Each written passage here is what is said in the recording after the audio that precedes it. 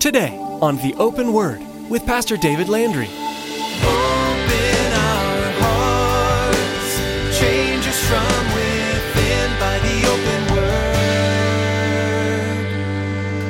Give us ears to hear your truth and eyes to see the needs around us as we draw close to you.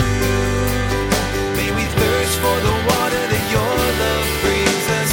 Open our hearts, change us from within by the open word. The intrigue continues, but God is going to intervene at this point in time. And the interesting thing, God's name is never mentioned in this book at all. And that's one of the reasons why a lot of people look at the book of Esther and they say, well, I don't think that book should even be in the Bible. It's just an event happening in the life of the Jews. And yet the thing is, we see his hand all over this thing. We'll talk about that a little bit near the end. Well, that night, while Haman is having the gallows built, and he's dreaming sweet dreams of Mordecai hanging from the rope, King Ahasuerus, he can't sleep at all. Pastor David continues his overview of the Bible in 1 year with today's message in the book of Esther. It's interesting to point out that God's name is never mentioned once in the book of Esther. Even though the Lord's name is never mentioned, you can see his providence through the story.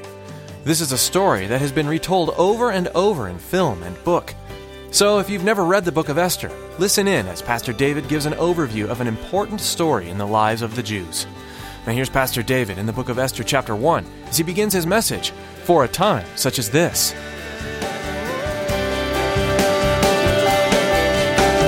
Open our hearts, change us from within by the open word.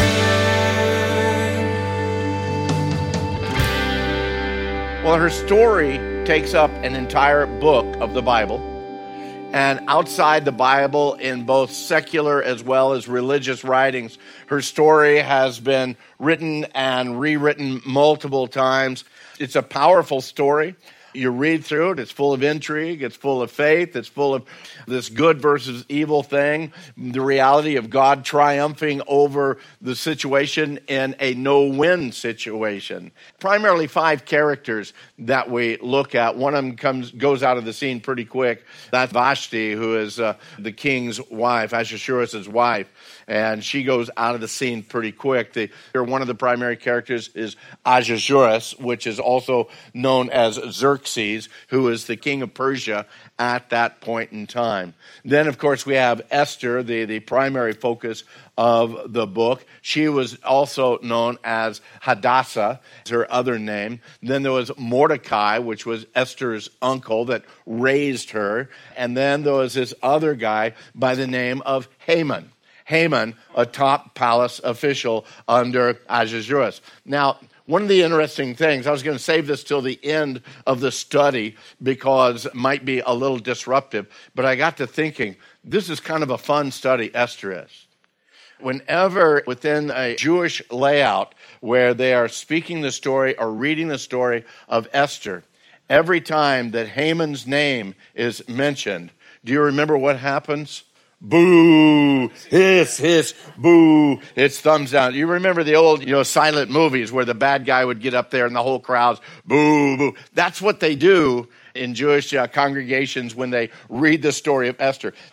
When Ezra and Nehemiah were commissioned to return back to Israel, back to Jerusalem to start rebuilding the temple and then the wall. A lot of the Jews went with them, but a whole lot of them stayed up in the Babylonian area. They had built houses, they settled down in that community. They did not go back to Israel at that point in time. Well, once the Persians took control over the Babylonian Empire, the capital city, which had been in Babylon, was then moved a little further east to a city by the name of Shushan or Susa. So Shushan now is the center of all the action we're going to be looking at as we read the book of Esther. After going through a succession of kings in around 480 BC, Ahasuerus becomes the king, the leader of the Persian Empire. Ezra chapter 1, verse 3. In the 3rd year of his reign, he made a feast for all of his officials and servants. Now that's Ahasuerus, the king of Persia. All the powers of Persia and Media, the nobles and the princes of the provinces being before him. And when he showed the riches of his glorious kingdom and the splendor of his excellent majesty for many days, this was a long party, y'all. 180 days in all. That's when you've determined to have a party, when it goes 180 days. But then when those days were completed, the king decided, well, let's have an after party. And so he makes a feast that goes on for another 7 days. People who were present in Shushan, those that lived in that area, all the leadership that lived in that area, the citadel from great to small, in the court of the garden of the king's palace. Verse 9, Queen Vashti also made a feast for the women in the royal palace, which belonged to King Ahasuerus. Now, you need to understand that King Ahasuerus, he's having this party, but it's a guy's party. It's all the leaders, all the noblemen and everything. So Queen Vashti, she says, well, I'm going to have a party for all of their wives. So in her palace, in her area, she's got this party going on. Now, you need to understand, if we were to read this fully and completely here, actually, it tells us very clearly that drinking was not mandatory. You did not have to drink at this party. But you also need to understand there was a whole lot of drinking that was going on. And after 7 days of pretty much solid drinking, Ahasuerus, he decides, well, he's going to call for his queen. So he calls his eunuchs and he says, in essence, hey, go fetch the queen, so that he could show her off to all of his drinking buddies, because as the word tells us here, she was beautiful to behold. Well, the queen tells the king, take a hike. You're not going to show me off like a piece of livestock or furniture. It's not who I am. And that was a reasonable response, because he was pretty well wasted. All of his buddies were wasted. He wants to parade her in front of all these guys. And she says, there's no way, Jose, it's not going to happen. But not a good one, because now the king got angry. As a matter of fact, he got very angry over this whole thing. And so he called and pulled together his quote unquote wise guys, his wise men. And after a time of consultation, one of these wise guys tells the king, in essence, look, king, you gotta do something. Otherwise, all of the women of the empire, they'll no longer obey the commands of their husbands. They'll hear about what's going on, that the queen was able to disobey the king. All of our wives are going to be there. There's going to be absolute chaos. It's going to be anarchy. You need to get rid of her. You need to make another woman your king for the sake of modern civilization. Everything was on the line at this point in time. Verses 21 and 22, the reply of this wise man pleased the king. He sent letters to all the king's provinces, to each province in its own script, to every people in their own language. His empire went from India to Ethiopia. So there's a huge, huge empire. Here's the letter. Should be the master of his own house. You need to take a stand, men. And he spoke it all in the language of the people. At that point in time, the queen was exiled. The disaster was averted. All the wives of the kingdom, they got in line. They submitted to the master of the home. They became the little lady of the home. Man became the ruling chief of everything. And now it was time for Ahasuerus to hold a beauty pageant to find the next lucky little lady that's going to be the queen for him. So through a long series of events, Esther, who actually was a Jew living there in the Persian Empire at that point in time, she ends up winning the beauty contest. She spends about a year being primped and prepped before she's even presented to the king. To be the queen of Ahasuerus at this point in time, I don't think that that's necessarily something that you would want to do. But anyway, she is now the new queen. Now, Mordecai, Esther's uncle, And once she became queen, Mordecai hung around the palace, kind of watched, make sure everything was going fine, just to make sure, again, that everything was okay for his niece. And then one day, while he's hanging around the palace, he hears that a couple of the eunuchs there, a couple of the doorkeepers, that they were coming together and they were coming up with a scheme or this plan to kill the king, Ahasuerus. So once he found that out, well, he told that to another eunuch who told it to Esther. Esther told it to the king. The eunuch's plot was found out by the king, and these two eunuchs that were plotting to kill the king, they were literally hung out to dry, so to speak, and their lives were taken from them at that point in time.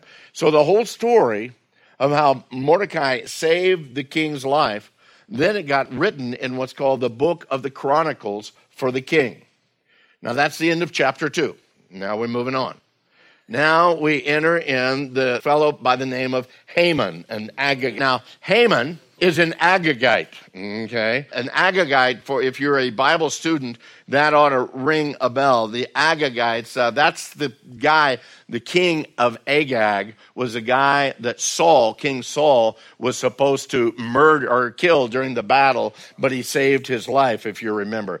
And then Samuel came and hacked Agag to pieces right there at the foot of Saul and said, that's what you should have done. So he is a descendant from this guy. So again, we need to remember two things here.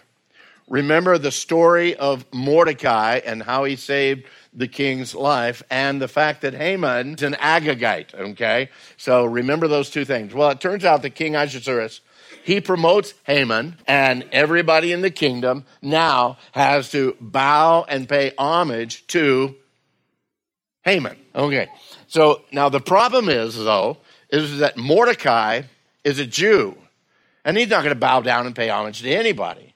Much less is he going to bow down and pay homage to a guy that's an Agagite, okay, coming from the King Agag. So again, he's not going to do that. So you got this problem, and so Haman, in essence, he gets pretty mad because everybody else is bowing down, paying him homage, and every time he walks by Mordecai just stands there with his his arms folded in front of him. I'm not going to bow down. I'm not going to pay homage to you at all. So he comes up with this idea that he's going to go after Mordecai, and he's going to try to obliterate all the Jews. And so he actually comes up with a plan. Now we're in chapter 3. Now in chapter 3, look down at verse 8. Haman said to King Ahasuerus, there is a certain people scattered and dispersed among the people in all the provinces of your kingdom. Why, their laws are different than all other people's, and they don't even keep the king's laws. Therefore, it's not fitting for the king to let them remain. Why, if it pleases the king, let a decree be written that they be destroyed, and I'll pay 10,000 talents of silver into the hands of those who do the work. Well, the king didn't understand all that was going on. He trusted Haman. He was his top guy, so he trusted him. So he said, man, those guys got to be destroyed. He said, no, that totally makes sense. So the plan was to destroy the Jews, plunder all that they had, and put it into the king's treasury. And so the king thought it was a pretty good idea. So a decree was sent out to have a particular day on the calendar. As a matter of fact, they did kind of a lottery to pull what day. What day? Well, I don't know. Let's pick a day out of the hat kind of a thing. And they picked a certain day on the calendar. Look down in verse 13, 14, and 15. That certain day on the calendar was placed there to destroy, to kill, to annihilate all the Jews, both young and old, little children and women, in one day, and to plunder their possessions. And so the king and Haman sat down to drink, but the city of Shushan was perplexed. Why would Shushan be perplexed? Because they've lived with the Jews for years now. 70 years, by the way, or a little bit more at that point in time. Since the exile, they've lived in that area under Babylonian control, now under Persian control. They're perplexed. They don't know what's going on. End of chapter 3. I'm not sure, but I don't think that drinking is good for Ahasuerus, because he keeps making these bad decisions every time. And that's exactly what was going on when he sat down with Haman, and Haman came up with that bad plan. So now in chapter 4 comes this series of pretty quick events. Mordecai finds out about the plan. Then through one of the eunuchs, that's again friendly with Esther and with Mordecai, Mordecai and Esther begin to communicate back and forth. Mordecai talks to the eunuch. He says, tell her Haman has a plan. Tell her that Haman has a plan to kill all the Jews. You need to talk to the king and get him to change his mind. And then Esther sends a message back to Mordecai through the same eunuch. And she says, well, you tell him that nobody can just get an audience with the king. As a matter of fact, if you walk into the king without getting summoned, you could get killed yourself. So Mordecai tells the eunuch, well, you tell her if she doesn't do something, she's going to perish just like all the other Jews.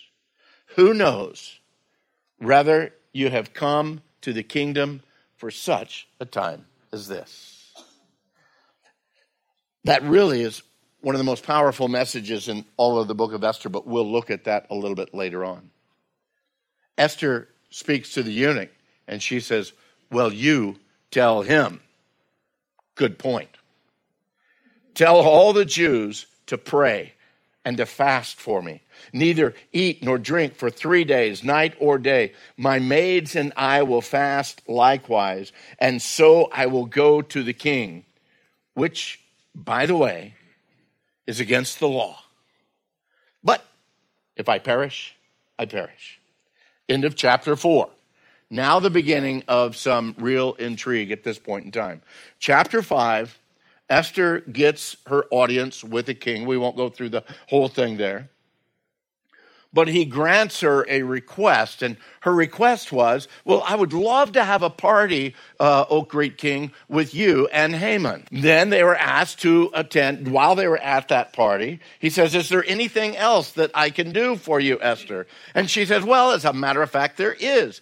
I'd like to have another party tomorrow night, just for you and Haman. So they were asked to attend another party. And so Haman, he thinks he's like all that because he's really special. I mean, it's just him and the king. So he must be really hot stuff. He must be really important. I mean, he is it and more. Not only does he get to go to the party, but again, he's there with the king himself. Now, after he leaves that first party, with the invitation for the second party, he goes out, and as he's walking along, here's Mordecai again, just standing there. Now, he knows, Haman knows that he's hot stuff. He knows he's super important. And yet, here he walks by, and Mordecai's not doing a thing other than just standing there. It infuriates him so much. No, it doesn't matter how important I am. Mordecai's not bowing down before. So he goes home. He has this sulking pity party. His wife and all of his friends around there talking to him about, oh man, you're so great. You shouldn't let this get you down, but we understand what's going on. So maybe what we need to do is come up with a little plan here. Doesn't matter how much money he had. Doesn't matter how much prestige he had. Doesn't matter what place he was in the government. None of that meant anything because Mordecai doesn't bow or pay homage to him. So his wife and his friends tell him, says, listen, before you go to the banquet tomorrow evening, why don't you swing over to the king's house tomorrow morning and say something about Mordecai so that you can hang him in the morning before the party that night. Then you can, as it says there in chapter 4 near the end, then you can go merrily to the king, with the king to the banquet. And the thing pleased Haman, and so he had the gallows made. This wasn't a week's job. He had them made that night because he's planning on hanging Mordecai in the morning so that he can enjoy tomorrow night's party. The intrigue continues, but God is going to intervene at this point in time. Although, and the interesting thing, God's name is never mentioned in this book at all. And that's one of the reasons why a lot of people look at the book of Esther and they say, well, I don't think that book should even be in the Bible. It's just an event happening in the life of the Jews. And yet the thing is, we see his hand all over this thing. We'll talk about that a little bit near the end. Well, that night, while Haman is having the gallows built and he's dreaming sweet dreams of Mordecai hanging from the rope, King Ahasuerus, he can't sleep at all. So he wakes up. There's nothing on HBO. There's nothing on Netflix that he wants to watch. So he calls the librarian. They bring in the Chronicles of the King, and they start reading to him. And here we see God's intervention because the very thing that they open up is the story of who? Mordecai. And how Mordecai saved the king's life. And so they read that to him, and he is just absolutely amazed by that, just absolutely thrilled about that. And he wants to award Mordecai for his selfless acts. And so he wonders what to do. And it's like getting morning, the sun's up, and he's lost sleep over this whole thing, but now he's all refreshed because of the story that Mordecai had saved his life. And as he's getting up, trying to figure out what to do, come knocking on the door is our buddy Haman. And at that point in time, King Ahasuerus, he says, hey, I've got this question. Look at it, chapter 6, verse 6. Chapter 6, verse 6, you ready? So Haman came in, and the king asked him, what shall be done for the man whom the king delights to honor? Now Haman thought in his heart, well, whom should the king delight to honor more than me? I mean, this guy was humble, very humble guy. Who should the king delight in more than me? And so verse 7, and Haman answered the king, why, for that man whom the king delights to honor, let a royal robe be brought which the king has worn, and a horse on which the king has ridden, which has the royal crest placed on its head. Then let this robe and horse be delivered to the hand of one of the king's most noble princes, that he may array this man, in other words, that he might be the one that places it on this man, whom the king delights to honor. And then parade him around on horseback through the city square and proclaim before him, thus shall it be done to the man whom the king delights to honor. Thus shall it be done to the man whom the king delights to honor. Thus shall it be done to the man to whom the king delights to honor, all through the square. Well, the king said to Haman, that's a great idea. He says, hurry, take the robe and the horse, as you suggested, and Haman's getting all excited, I'm sure, and do so for Mordecai the Jew, who sits waiting at the king's gate. Leave nothing undone of all that you've spoken. So Haman took the robe and the horse, arrayed Mordecai, and led him on horseback through the city square and proclaimed before him, thus shall be done for the man with whom the king delights to honor. I'm sure the guy was brokenhearted at this point in time. This is the wrong guy to be on the horse. I ought to be on the horse. But Mordecai is on the horse. Open our hearts, change us from within by the open word. As our time with you today winds down, we'd like to share where you can listen to today's message again. You'll find this and other teachings from Pastor David and the Open Word at theopenword.com. Be sure to subscribe to the podcast to ensure you never miss an edition of the program. Right now, let's turn it back over to Pastor David for a quick message from the heart. Hello, friend. I'm so glad you joined in today to the Open Word. As you know, this broadcast is meant to share with you the hope, grace, and love that can only be found through Jesus Christ. He's the reason I teach every week at Calvary Chapel of Casa Grande. I want as many people as possible to know and believe the message of the gospel. If you'd like to know more about what Jesus' life and death means to you, I'd encourage you to call us. We have some great people here who would love to pray with you and answer your questions. Our number is 520-836-9676. Again, that's 520-836-9676. Know that I'm praying for you too, and I value you greatly as a listener and brother or sister in Christ. Thanks, Pastor David. We'd like to invite you to come see us in person as well at Calvary Chapel, Casa Grande. We have services every Saturday, Sunday, and Wednesday, and you'll be able to find more information at theopenword.com. Just click the church link at the bottom of the page. With that, our time with you has come to an end. Join us next time to continue our journey through the Bible, right here on The Open Word. Make us more